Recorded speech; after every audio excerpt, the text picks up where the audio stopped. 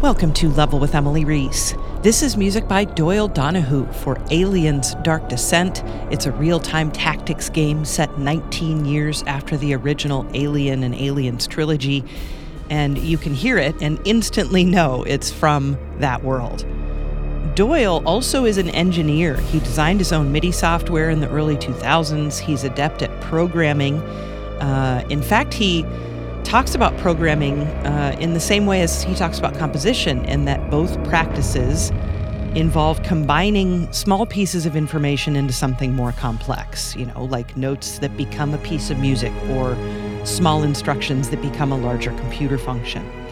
And he's a massive fan of the Alien franchise. He saw it in the theater in 1979.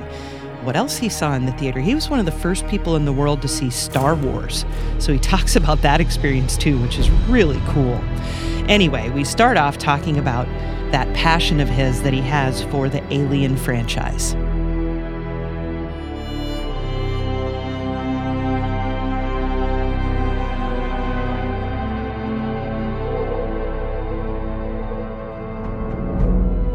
Believe me, I have a stack of books that are all about Alien. They're newspapers, programs, graphic novels, the whole thing. Because I saw Alien in the movie theater in a curved screen, cinerama kind of thing in a dome theater, and it scared the crap out of me when I heard. It's terrifying. Just the credits with the music scared the crap out of me, and then as the movie, I loved the movie, and I remember I went back like several times to see the movie. I remember having to take a bathroom break, and I was back in the lobby, and there were people who had fled to the lobby who couldn't handle it, and someone actually puked. So I know the impact of it. I mean, I'm very familiar with the impact of the movie and how it's beloved in some masochistic ways, I might say, but still beloved. Yeah, no, it's just absolutely fantastic, and the movies have a sound, right? I mean, thanks to Goldsmith and Horner, and they did such just amazing musical things. And Goldsmith, Horner, and Goldenthal. I always include him as well. For sure, Elliot Goldenthal. You could say Frizzle too, but who done some good things, but kind of diminishes.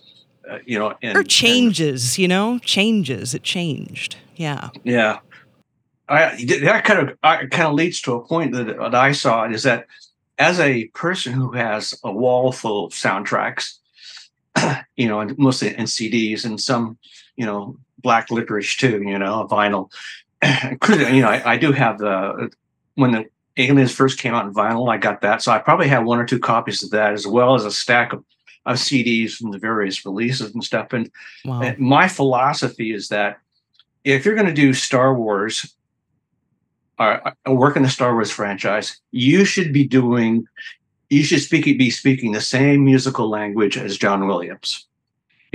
I think too often, maybe as a listener too, you probably have this sort of same sort of feeling, is that you've seen a movie, you've seen this franchise, and it has a certain sound and feeling, and they make sequels to it, and you're disappointed because it lost something, because the composer's not speaking that musical language. Mm-hmm. And so if you're doing Star Wars, you should be influenced by John Williams. So, and I thought, and since I was probably the first to do a score for Warhammer, I think I'm kind of like the music. I created the musical language for Warhammer, because I know, because I've talked to them, there's composers who's had me thrown up in their face about influences, how they wanted to sound like, which I think is logical. So when it comes to Alien, I love the music of all the music of Alien, especially the first three movies, and so I did not want to disappoint people who played a game, an alien space game, and be disappointed that it doesn't have the sound or feel of it. Mm-hmm. And I think that was the studio's approach too, as well, with the game, because it's a squad-based thing, and they use the same environments. You have things aboard spaceships and aboard colonies, and you have an industrial environment, all that stuff there that was influenced by the movies, which it should be, because this is a franchise. So. Right. So I did not want to disappoint the fans at all. It just disappoint me. I wanted I wanted this game to sound like they were playing one of the movies. So that was my Yeah. goal when I set out to do this score. Yeah, I mean, it definitely feels and sounds like that. And one of the things that I love about it that reminds me so much of the originals is that feeling of space where you use the orchestra in this way where it's like it almost feels like you're walking on plate glass. Like it's so delicate and far away, but it sounds so giant and huge. And And I just, foreboding. yeah, and I loved that. Like what's out there. I mean, Yeah. it's a kind of a ghost house kind of thing, you know. Yeah. So yeah, one of the things I did for this is kind of a side thing. If you're a real soundtrack fan, is that I went to the first two movies soundtrack CDs and I ripped them. And what I went through is I went and got sounds, not melodies, not themes, not concepts, but sounds that I thought that made the sound of the aliens. Like, for example, we call Echo Colenio, which you hear the plap, plap, plap, plap, and the little horn or trumpet. Da-da-da, da-da-da, da-da-da, da-da. That gives you more of that feeling of space and foreboding, and that of bad stuff is going to happen soon. That kind of thing. So I probably isolated about 50 of those sounds and tried to use them whenever I could. It was appropriate in the soundtracks too, and which happened to be a lot of times because there's a lot of sneaking around, Yeah. Yeah. So I had these little sounds I put in there. So I thought it was key indicators of the alien score. A lot of what made the alien scores alien was some of these sounds that was in there. And so besides just the melodies and the approach to the music stuff, there was also the sounds so there was a lot of sound design in the movies, so yeah. And I wanted to follow that as well in the cues that I did.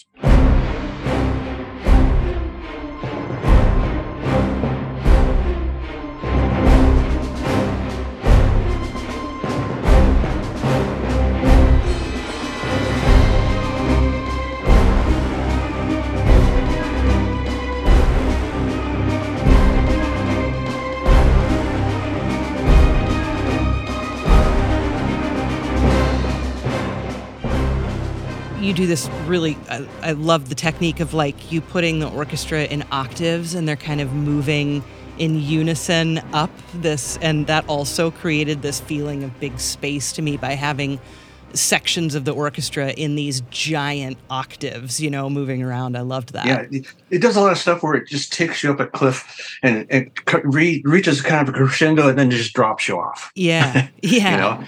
And that was kind of one of the techniques of the original scores too. They did that as well. Okay. And so that is definitely an indicator I wanted to follow, and I think I did that as well in the soundtrack.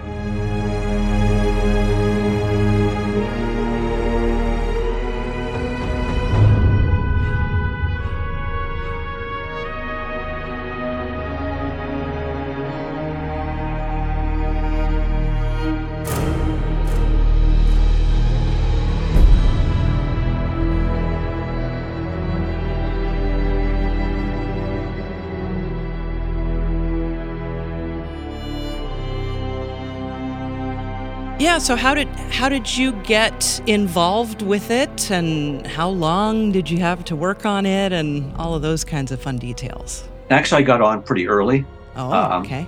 And one of the reasons why I got on early is because the people I was working with, Tendelos, I'd already done some games for them as well in the Warhammer universe, the Battlefield Gothic, or what do they call it? And which was a space kind of Warhammer game, which is kind of a different sort of thing. And it was pretty successful. I think they did really well. And so they put together a proposal, which was lucky for me because their proposal was pretty detailed and had a lot of alien stuff in it. And I was able to use their videos and their proposals to score to suggest ideas. So they came with this proposal and they took it to Disney 20th Century Fox and it went from there. So and they got it. So I got in pretty early. I mean, they knew when they wanted to use me, and I and I'm not sure if we had discussed aliens before, and we might have, because one of the races in Warhammer is Tyranids, and Tyranids are very alien-like. They're kind of insectoid sort of things, and they really have that kind of alien sort of feel to them, as far as get too close to them and they'll rip your face off, kind of thing. So and plus I've done a lot of stuff in Warhammer with Tyranids, so there's a lot of I was used to doing a lot of sneaking around music, so and so that was kind of a natural evolution anyway, because we had Tyranids, we've done stuff for Tyranids before. I was always trying to put in that. I was directly, a matter of fact, some of the references that I tend to think I did in the past was aliens for some of the things that they wanted. And so I was already doing a lot of that stuff for a long time. I'm on my own. I would have to say that when the scores came and I started composing, I was definitely going through the score and trying to get the feel of it, to look at the orchestrations and see what orchestral devices is being used and all that stuff. And I did it way before I ever got a job, because I thought hopefully someday I'll be working on an alien score. And surprise, surprise! I think my assistant was more surprised than I was. I thought, well, finally it's here, at last, And so it kind of blew him away. When he was asking, "What's the new one going to be? What's the new one going to be?" And I sent him this picture of this slavering alien. And I said, "This is the next one." So. That's fantastic. I love. By the way, my assistant composer is Nikola Jeremic, and he's in Slovenia. Oh, and cool. He's been working with me for the last 10 years or so. And he's starting to do more stuff on his own, which is good, because it's part of the mentoring process. I want him to be able to branch out and do things on his own. Yeah. So now, how did you two get connected? How did you meet up with someone in Slovenia? He did a lot of begging. So he was contacting me and showing me stuff. And I said, give the guy a shot. Plus, he's young and eager to learn, and I think he has talent, and cool. so I mentor him. I pay him pretty well for what he does. And this, so far, it's worked out pretty well. And he's probably wondering what the next thing is, and I don't know what the next thing is, but something will come along. Eventually, usually does. So we'll see. Indeed.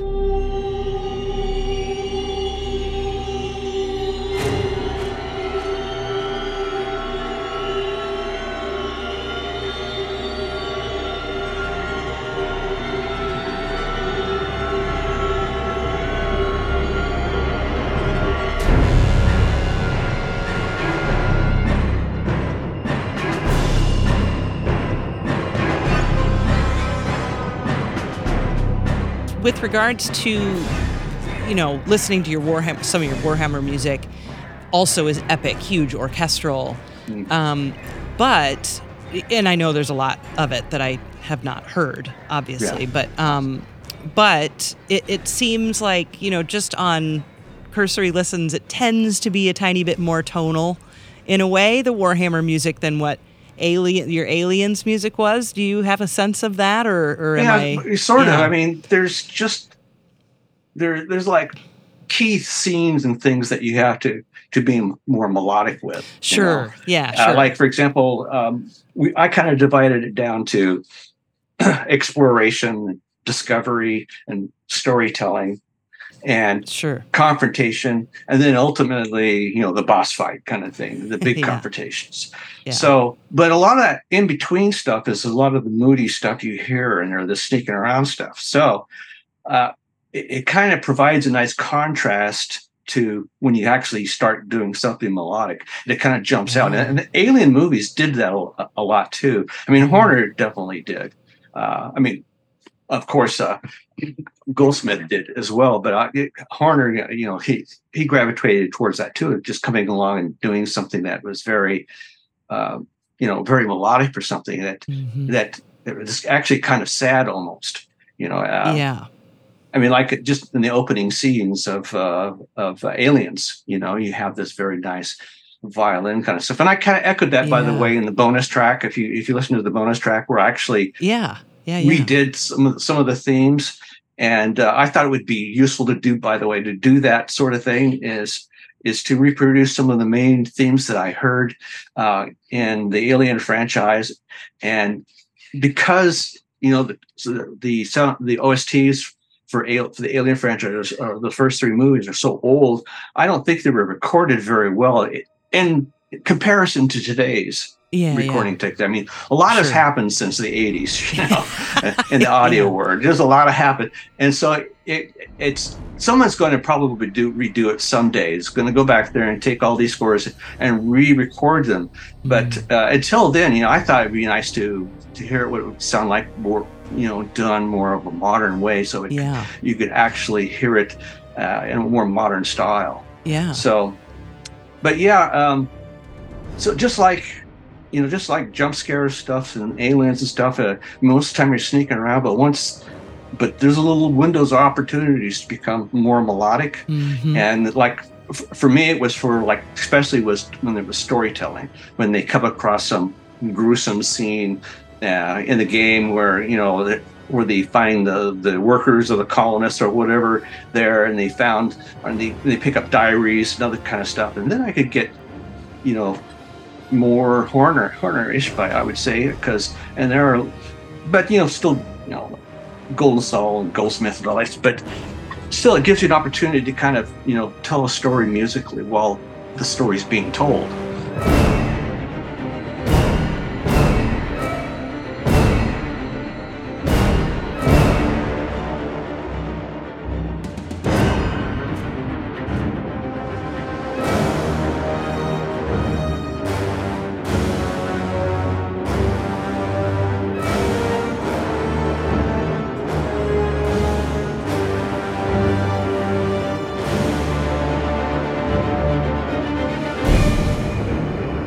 I'm curious, of the games that you've worked on and other projects, to be fair, that you've worked on.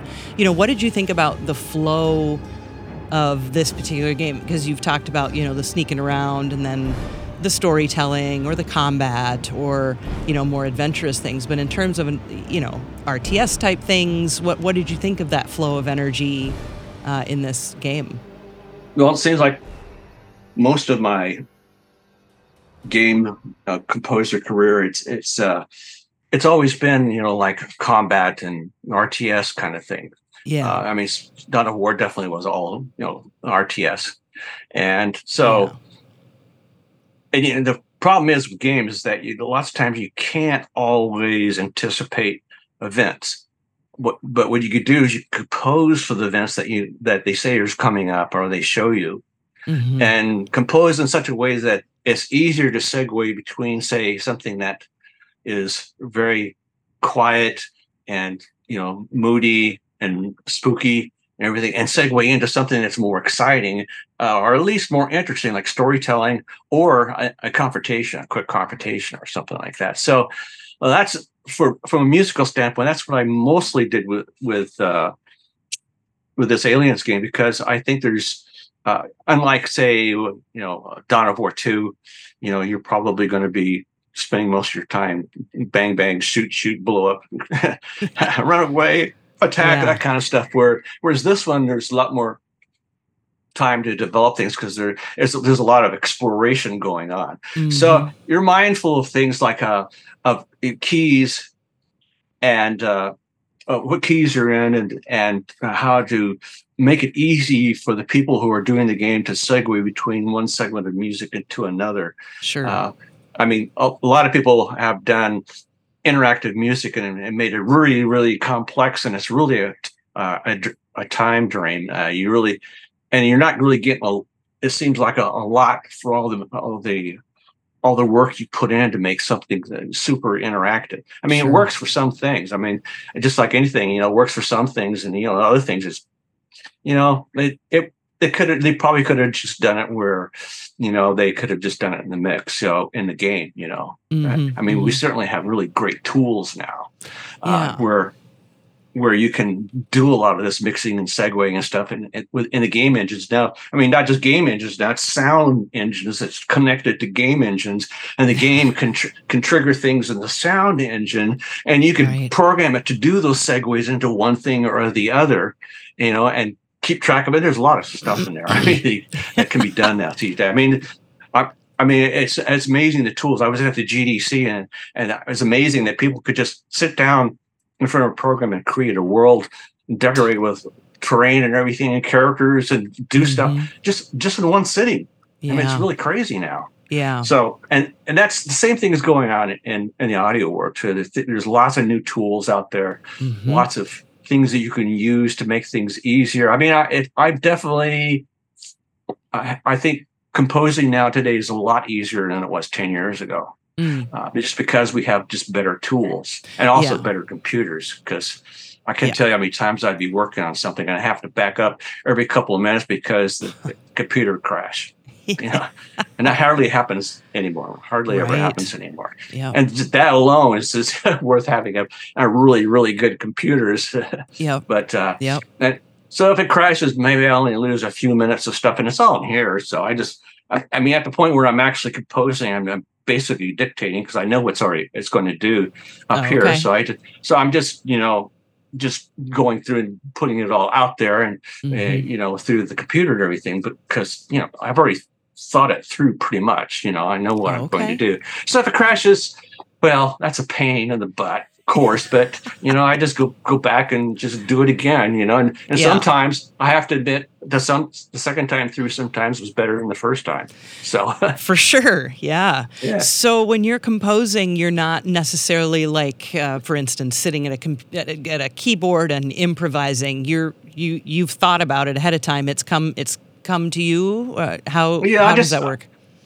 Yeah, it's an interesting exercise is that you watch something, especially if you're composing the video, is that you're watching something and as a composer, you ask yourself, what do you hear playing? What is the music that you hear? And it pretty much, because there's a lot of, if you have a lot of heavy visuals and stuff, it pretty much answers itself because it's just obvious of what you need to do. I mean, if there's a lot of explosions and sound effects and heavy dialogue, I mean, you have to kind of get out of the way, and let all the videos and sound effects and the voiceovers do their work. But if there's a lot of stretches where there's not a lot of stuff going on, and you want to build up some tension and stuff like that, that's different, So pretty much when you're working with video stuff, which I think is easier than working on games, is working with video or movies and stuff. It tells you what to do pretty much, and it's fixed too. In games is more amorphous. You have situations that you have to you compose for, and you have to do music stuff so where it all can fit together in kind of an asynchronous way, because you never know when some event might be triggered and stuff. So you keep it in a certain key, and hopefully the guys doing the sound of the game, are using all the available, music that I give them, so they can segue to the various kind of moods they need as the scenes change. And I think in this game, there's a lot of changes of scenery, and it's pretty pretty drastic. I mean, you go from low ebbs to really high intensity kind of stuff, which is the way the Alien franchise works a lot. From a lot of low intensity stuff, dread, waiting for something to happen, and then something happens. Yeah. And so you go from those lows to the highs, and then back down to the lows again. So, but you have to have music that can address those kind of situations, and like storytelling, or just a quick encounter, or just creeping along and you're hearing sound, and you have your detector, beeping, saying there's something out there, that kind of stuff. So you compose for those situations, more situational composing rather than than video, where you actually have everything's fixed, and you can anticipate everything, and you can make it flow and do what it needs to do. Yeah.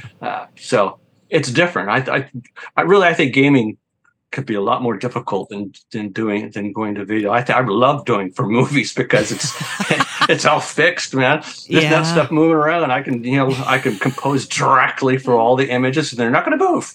They're all there. Yeah. Yeah, I just did 2 episodes for Hammer and Bolter. And so Okay. that was a lot of fun too. And Yeah. as I thought, it was fun and easy to do. I mean, it flowed pretty quickly, and they sent me a script and everything, and I started composing already because I anticipated what was Wow. going to happen, what the highs and lows are, and started composing ideas. And so when I actually got the video without music, with just sound effects and voiceover and visuals and stuff, I can compose right to it, and I can plug in some of the pieces that I did ahead of time, and basically, it's not supposed to move. I mean, actually, this episode they did move a bunch of stuff, so I had to make accommodations, but it's not world shaking. You don't have to change everything. You just have to be able to move stuff around a bit. And these days, composing is like working with a word processor. You can cut and paste and move and stuff like that. So it's a lot easier to do some edits and stuff. And like say these days, it's not prone to crashing anymore when you're trying to edit something, Right. Yeah. which was usually the problem, trying to edit something and then it crashed because the computer went, oh no, I can't do this. Bang, it was dead.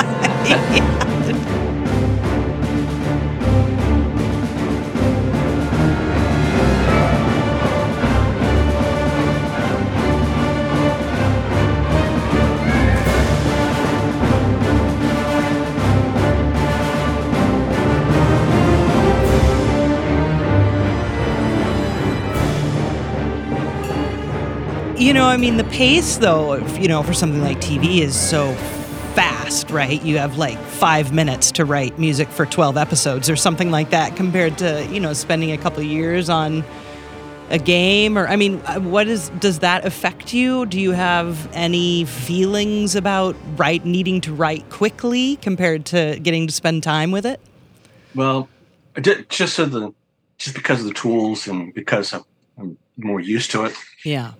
I become quicker and faster in the way how I do things. I mean, the tools and the stuff I use allows me to be that way. I could really go fast. So that it's gotten a lot better for doing that sort of thing. And mainly it's just a lot of back and forth when you're working on say, on a game where you have all these environments and you have all these milestones you want to hit. And, and you need a year to work on it because, you work on stuff and then they send it for feedback and they come back and want some changes and you make changes and send it back. There's a lot of back and forth and everything. The TV episode kind of thing moves a little fast, but I think one of the reasons why is because, it is fixed, the character's not going to do something unexpected in the middle of the video. So he's there. That's very true.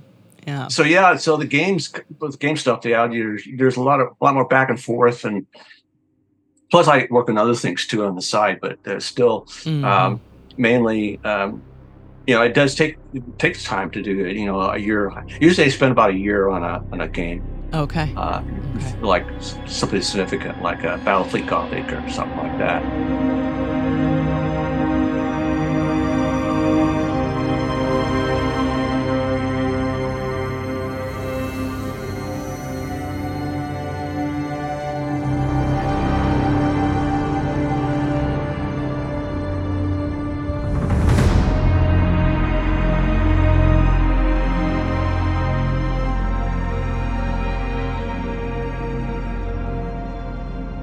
And we talked a little bit about this, that, when you started, you kind of already had started the music in a way because they were trying to pitch this project, right? So I think he had already pitched it by the time I got it. Okay. And they were still in the early stages of things. Okay. So I mean, they couldn't show me a lot of gameplay or anything. Like none. They could show me artwork, which I love to do. I mean, I always tell them but if we're starting this project, send as much artwork as you can. Okay.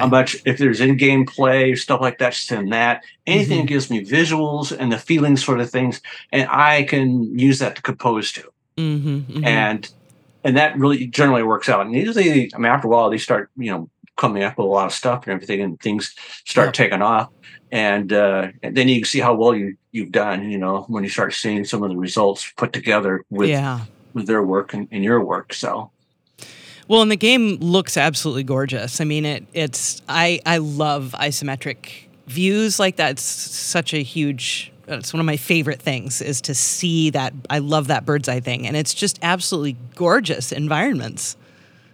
Yeah, you should see the Demon Hunters game that I worked on last before that, which was Oh, another Warhammer game, and they have, and it's kind of like an XCOM type of situation. You're yeah. familiar with that, turn Oh, yeah. based. Mm-hmm. So it's like that, only it's Warhammer, and I nice. think they're still doing like download content for it and stuff. So I think sweet. it must be doing well in sales and stuff. But Yeah. and I have to start playing it.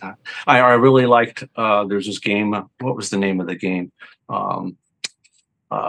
Hang on just one second. Oh, yeah, no worries. The thing is called Mutant Year Zero. Okay. You ever heard of that one? Mutant what Zero? Mutineer Zero? Mutant Year Zero. Oh, yeah. Okay, no, come I have on. not. I'm going to Google it right now, though. Yeah, and it's a turn-based game. Well, I played it a lot. In fact, I played it several times because talk about a beautiful game. It's just just a beautiful game to watch. Yeah. I think you can even download a demo of it and play like a level of it. But it's really, really a nice, beautiful looking game and nice game mechanics and it's just a lot of fun to play.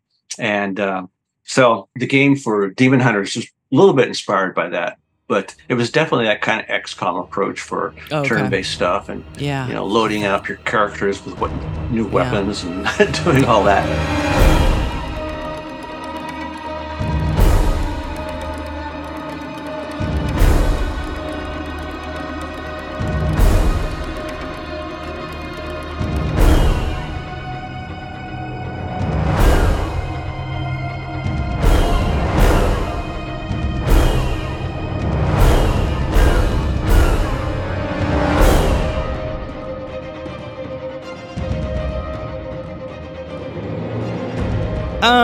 You've mentioned a few times about keys and, how that can make things, transitions a lot better and make things related, all the things. But, how do you feel about keys? Do you think, I want this to be an A minor, or do you just write the melody and it happens to be an A minor? You know what I mean? Like, how does that affect you at all?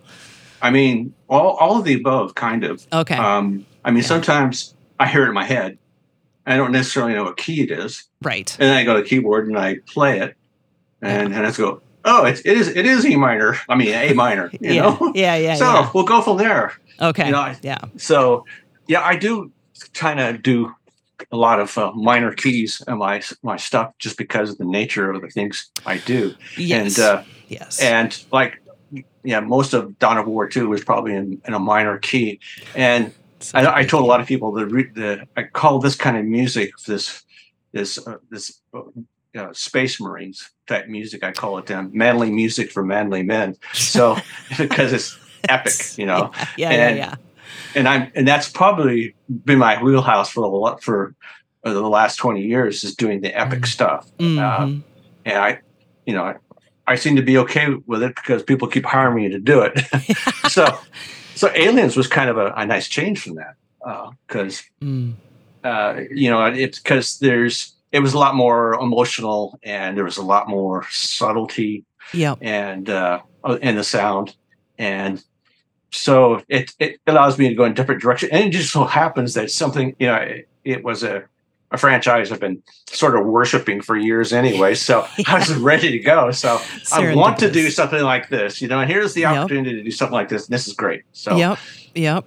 So I hear it in my head, play it out. And, I have favorite keys like anyone like D minor and C minor and A minor. It's just, I do a lot of minor stuff, I throw some major chords in there too, really, but for sure. A lot of minor stuff because it's just the nature of the medium, Yep. Absolutely. So. There's a track called The Queen Must Die, and at the end you kind of build all these cluster chords and the brass comes in and they're just it builds an intensity really quickly, and I really loved also the piccolos are going crazy and the woodwinds are going crazy with these flourishes in the background. I just really liked how that intensity built at the end of that track. Yeah, well, a lot of practice from doing all that Warhammer stuff, you know. Yeah. I mean, I got after doing the alien stuff, I was like kind of glad to be doing some of the episodes for Warhammer because I got to go back and stop being so subtle. You know, I could be Right. go back to being a blunt instrument. You know, musically. So sure. At Hmm. points like the Queen Must Die, you know, we get to be more of a blunt instrument there and build up to something, you Yeah. know, Yeah. and and it just so happens it's a nice contrast from everything else you've been doing, you know, up to that point. So Sure. it really sticks out. So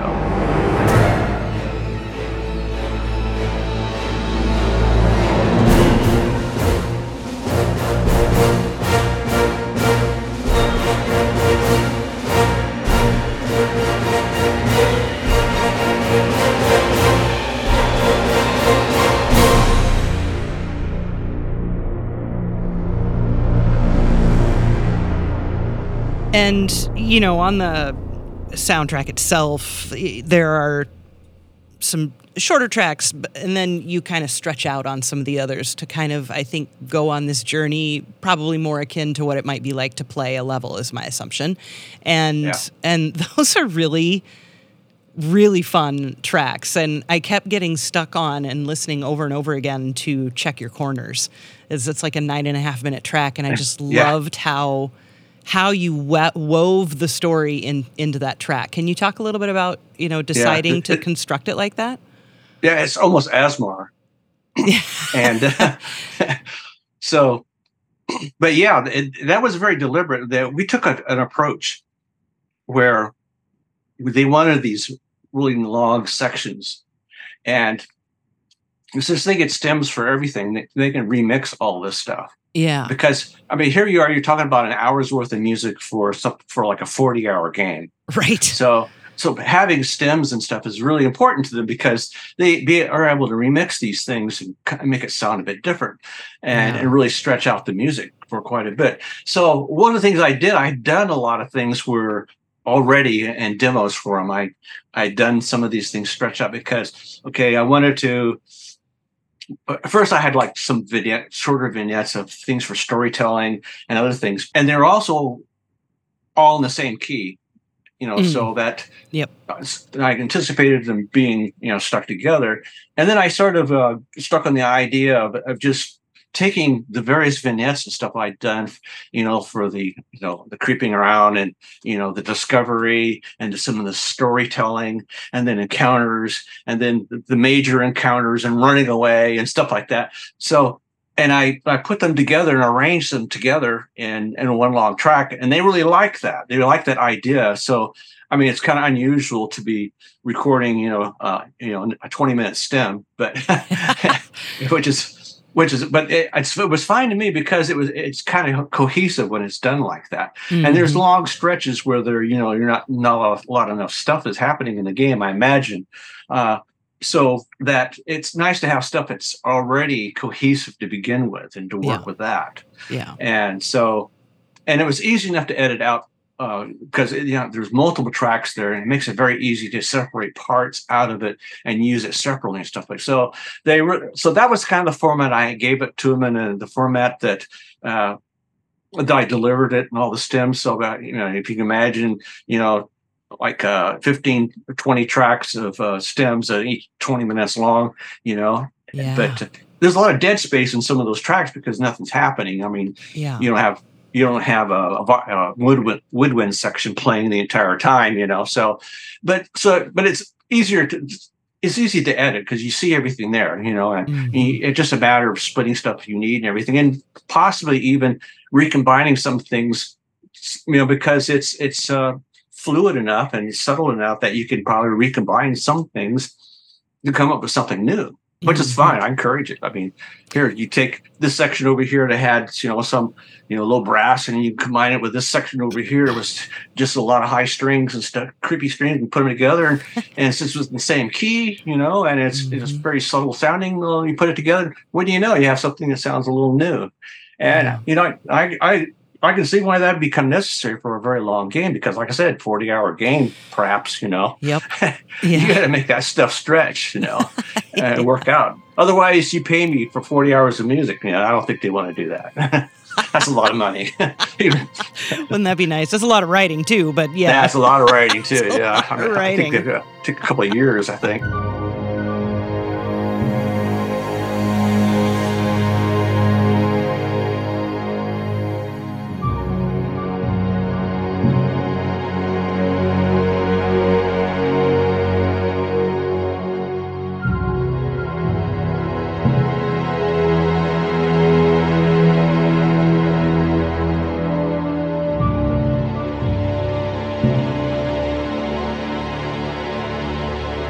I always get fooled, so I just ask, is this live orchestra?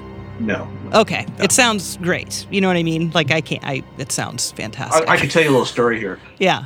When I've been a musician all my life. Bass was my primary instrument. Then I played in Okay. bands, and I started picking up keyboards, playing those stuff, and then I got tired of the drummer breaking furniture or or the guitars coming in high or or just noodling around doing so. Yeah. What that last band broke up everything. I said I'm not going to be in a band until I could do it all myself. And then the MIDI revolution came along. And since at that time I was a software engineer, I wrote my own music MIDI recording and music recording software. I did one album with it. It's kind of a Rushish kind of prog rock kind of album. And then, but by the time I finished that, and they started coming out with software that actually was a lot better and more features than mine. So I got left behind. But it was very, very informative. It really taught me about the underpinnings of MIDI and stuff. I really understand what MIDI does at all levels because I programmed for it to work and to record, and I understand all the concepts and everything. So that was pretty nice, and the album was a good experience. So around 2000, the computers really started becoming more powerful. Yeah, and that was kind of a leg up for me. But at that time, I had already started doing some composing stuff with the virtual instruments and stuff. And I really got into that from an engineering point of view, as well as a musical point of view, because I had to pretty much, wasn't exactly rich then. I had to build my own computers and and which I was capable of doing because of an engineer, and it was kind of, and now that that you could create scores and computers.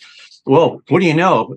Producers and directors, they want to hear the score before you record it. Oh my, what a concept!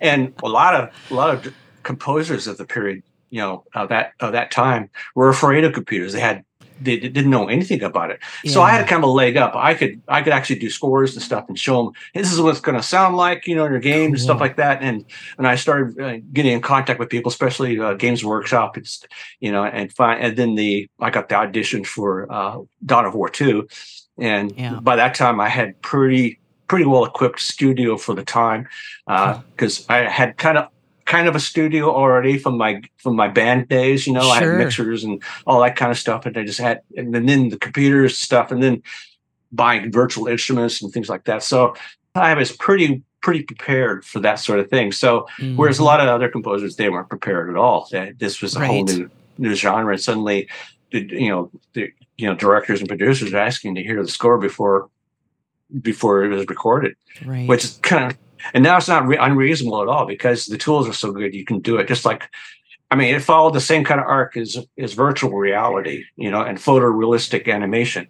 As the tools got better, and it becomes easier and easier and more realistic as time went by. And so I was able to ride the wave, like a surfer. I caught the wave, and I've been riding it ever since, because, I was ahead of the curve for a lot of things. Yeah. And I was part of a group that actually branched out to a lot of fairly well-known composers and instrument makers that are out there that provide some of the main instruments out there. We're all in this group called Northern Sounds. And we knew each other. You ever heard some there's Two Steps from Hell? Huh.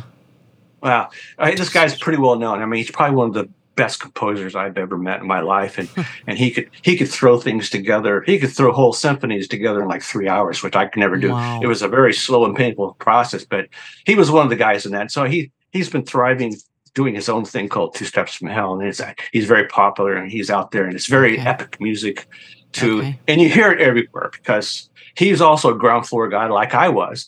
Okay. And he was the go-to guy and he was creating all this music. And the guy has far more knowledge of music than I do. I mean, he was born to it, like Mozart. You know how Wow. Mozart was when he was, Oh yeah. from a kid. That's how this guy was. He was Wow. he was doing symphonies when he was 18. Wow. So Incredible. he was Yeah. amazing. So a lot of these people went on to huge careers, and we were all like the people catching the wave. So Yeah. that's how I got to this point.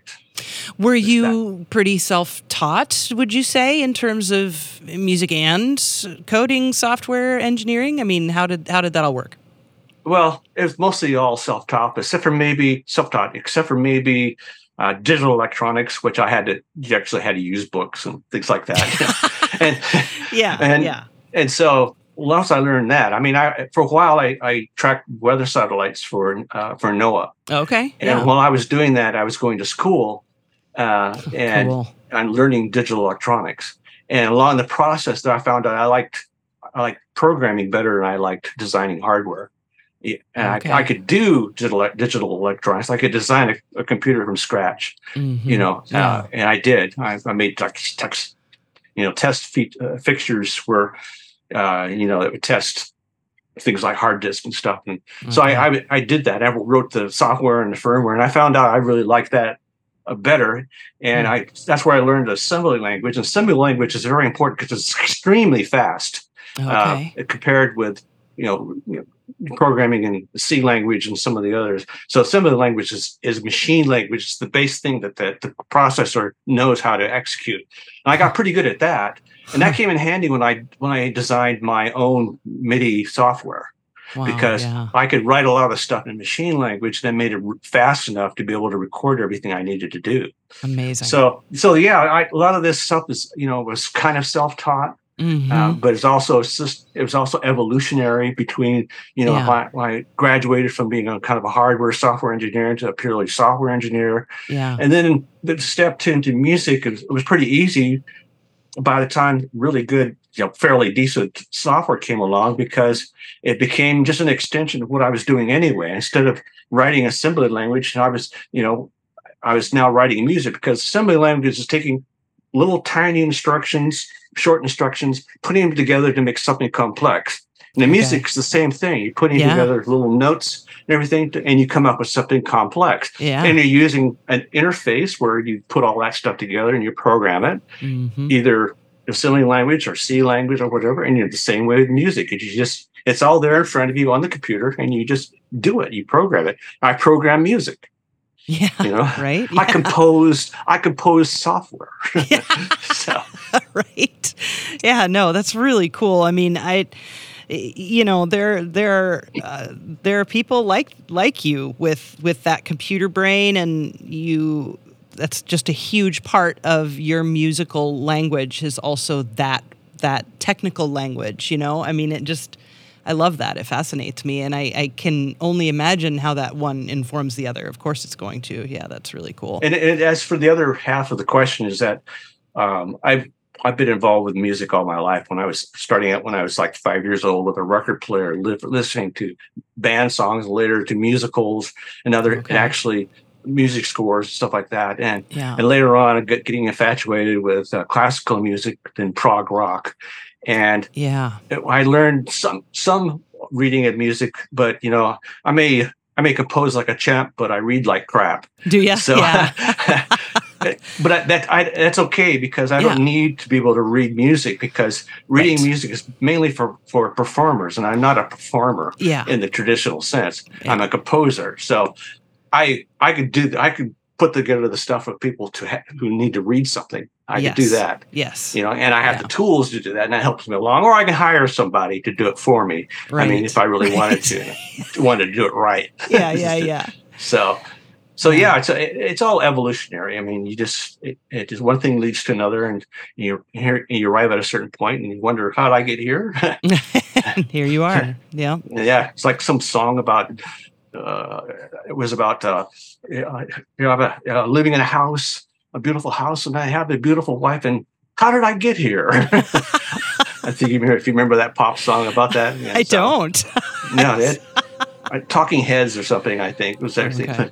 Yeah. But yeah, it's just the nature of life is that a lot of things just become just a progression of events that lead you to a certain outcome or a certain place in life. So.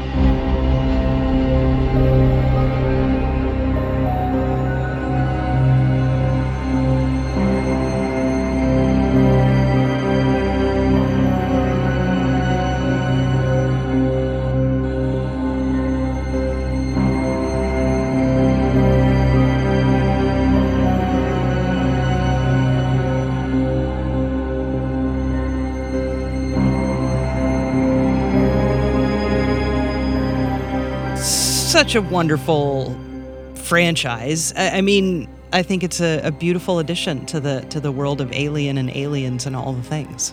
Well, I felt like when I got the thing, I was like, once again, it's evolutionary. I've just been building up to this point to have this opportunity. Right. Yeah. And I've been preparing for that opportunity most of my composing career, back to my band days before I was a composer. I'm a composer for like now, not a composer for rock and prog rock. Yeah. But it's it seemed like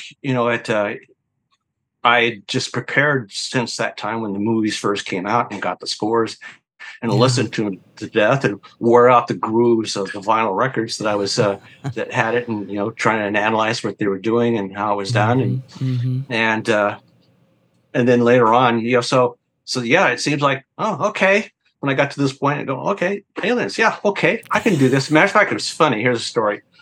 Is that when I had the meeting, it was not a Zoom meeting, but a Google Meet meeting, and it had all the developer guys there, and there were about 5 guys there and me, and they were like, they're asking me, going, so how do you feel about this? Are you how is this? Do you feel, they weren't saying it, but they were like, you're saying, are you feeling anxiety, or is it like too big for you?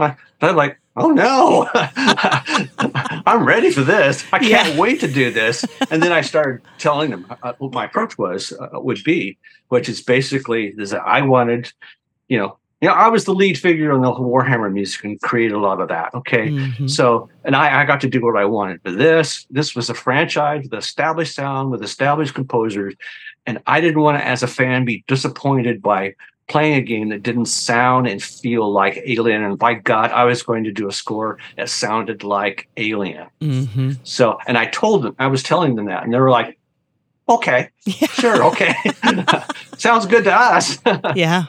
Because they were kind of doing the same thing, I mean, the environments are very similar to what you see in the first 3 movies. Yeah, I mean, just in the opening notes of the score, you know where you are. I mean, so yeah, I don't think fans will be very disappointed. It sounds like Alien to me. I love it. Yeah, I just hope the people who really love the scores and stuff, get turned on to it as well and discover it. And that's why I hope they put out a soundtrack so that those fans could get to it too. Because there's a group of doing something about that's together is all dedicated to aliens, and you can join it, and there's this big huge project, and I'd have to send you a link or something if you're really interested, but it was just indicative of how large the fan base is for Aliens and the music as well, because there's a Facebook group called Scores and Soundtracks, and every so once in a while, the Alien stuff comes up, and there's a lot of discussion about it. And I mean, there's people out there who are real big fans, and those are the people I don't want to disappoint. I want them to feel like, that, they got something, what they paid for, which was to be in that environment Mm-hmm, and mm-hmm. feel that thrill again of watching the movies for the first time Yeah. and having your pants scared off, Right. So not puking maybe, but Maybe hey. not puking. Yeah. Yeah.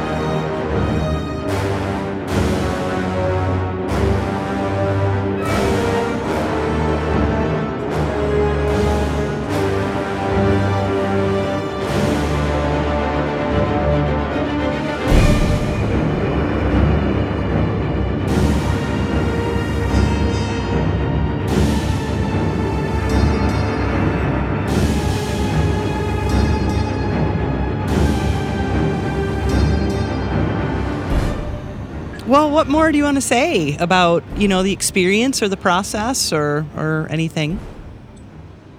No, I pretty much blathered all the things that I was thinking about it. I mean, Good. at least the larger points. I mean, but there's other details and things you want that you're interested in. I can answer those as well. But I mean, maybe I would like to know a little bit more about, the orchestra, and I mean, I know, you know what I mean.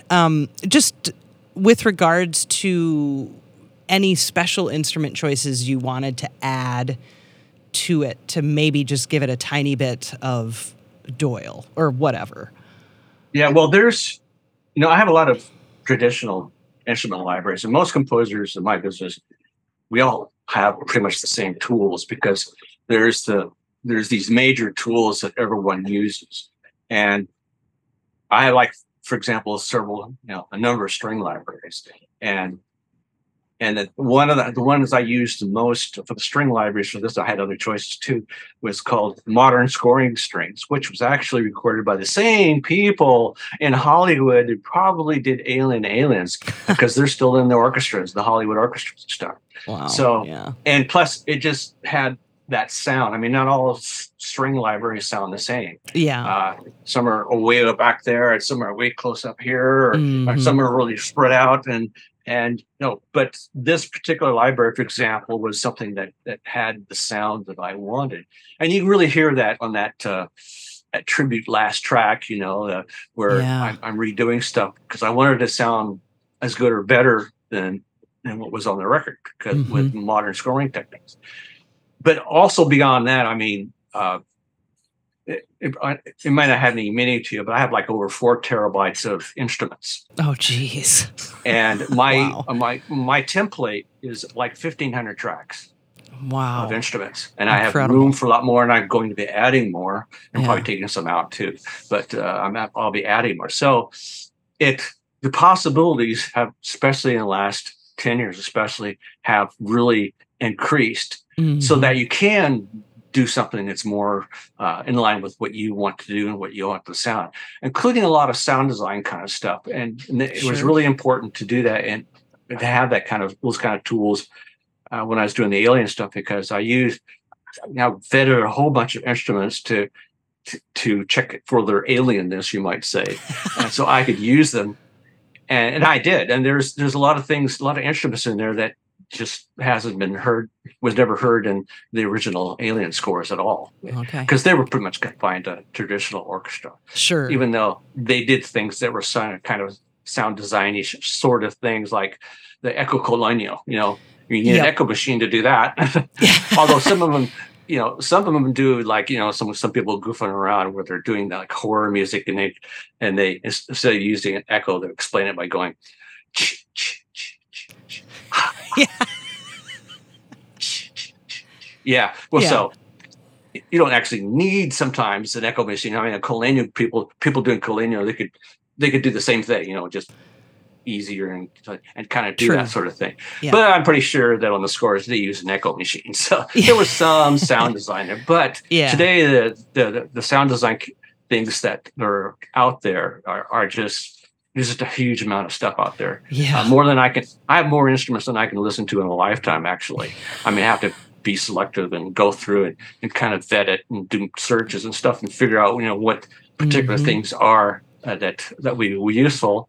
And generally, before a project, I'll go through a whole bunch of things. A lot of the stuff that has some of my instruments that has a lot of possibilities and go through and listen to a lot of things and then make notes and make it bookmark them, you might say, so that I can use them later in the project. So because this sounds good, sounds something from Aliens, but wasn't in Aliens, so I think I can use this, and I did. Nice. So there's many things like that. I had that capability doing this sound design stuff in order to help along with the moods and to promote the alien universe without detracting from it. Because I mean, I hate when composers end up detracting from the original thing and just not being true enough to the original intent of the composers who actually established the musical language. Right. So I try to do a balanced thing. I try to do stuff that's traditional and the way it was, but also adding a lot of newer instruments, but still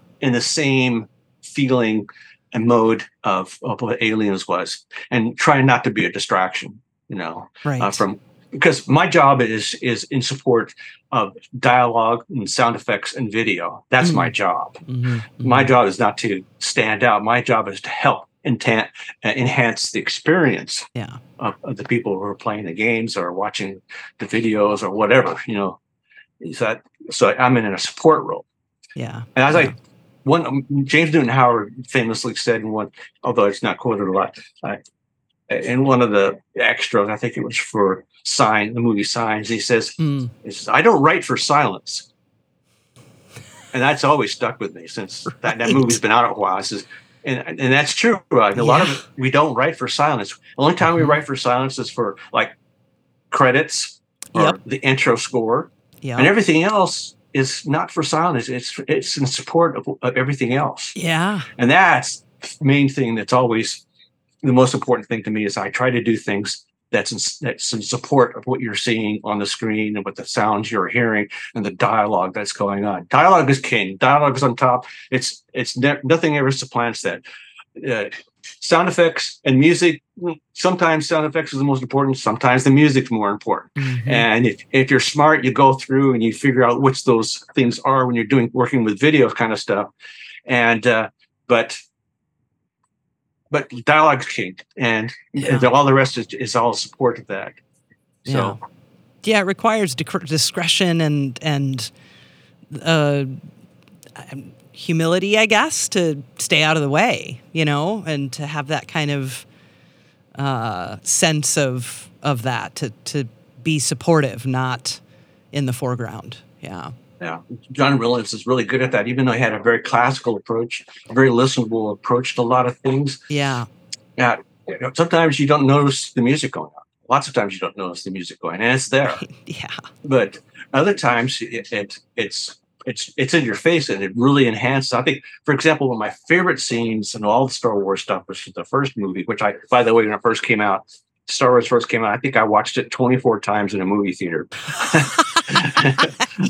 Because if you want a side story here, before we get to Star Wars, is that I live in the Bay Area, and Lucas and all those guys are in the Bay Area too, and they had this showing of Star Wars before it came out publicly. They had in the Cornet Theater, they had a screening of Star Wars. And I got tickets to it. Wow! So I went to the theater. So I was like among the first couple hundred people to see it. And in that first scene, the credits are coming up and all that stuff, and then people are kind of, you hear clapping and stuff like that, and then when the big ship comes over the top, like this, people were clapping and screaming and shouting, and almost drowned out the movie, because we finally knew we're getting a science fiction movie that actually looked good and sounded good. Because up to that time, there was very, very few movies that were science fiction that were any good. They were flawed in some way. And that and Aliens probably just opened up the whole genre, so that now everyone wants to do science fiction. But at that moment in the movie theater, people were just cheering and clapping and shouting because they couldn't believe what they were seeing, something that looked that good. And then throughout the movie, people were clapping and cheering. And at the end, there was a thunderous ovation. So it's quite an experience. So to get back to my other point about John Williams doing really great stuff, is that there's a scene with the Jawas when they have this big tank-like thing, and they're just rolling through the desert. And the music behind it is perfect. Yeah. Perfect. If you listen to it. So, and I said, that's one of those things where your moments felt, if I'm ever a composer and I can do something that good, Yeah. I'll really feel I've accomplished something. So, because it was just a perfect moment. Yeah. Yeah. And it fit everything. It fit the genres, it fit the situation, everything. It was just a perfect scene with perfect music. Cool. But anyway, Love it. My little digression there. So No, I love it. Well, yeah, let me know if there's anything else you want to add or anything I didn't ask. But it was really enjoyable to hear it and to spend time in that world, and it sounds great. So it was really fun, Doyle. Thank you so much. I'm glad you like it. And the best praise is that you felt like you were in the alien environment. Big time. That's the thing I was mostly aiming for. I wanted you to feel it, and not be disappointed. I've been disappointed too many times watching other movies that just didn't deliver, especially in their sequels. It just didn't deliver. Yeah. So. Yep. Well, thank you so much. Well, you're welcome.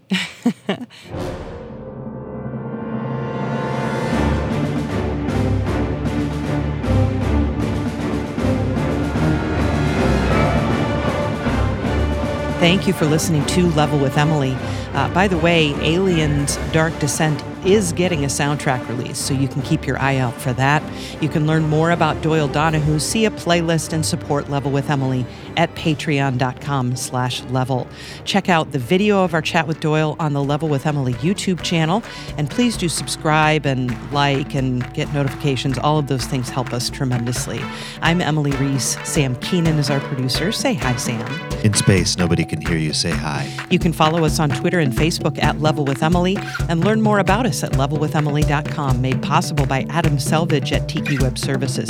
Composer Brad Gentle manages our YouTube channel. Level with Emily Reese is a production of June Media, Inc.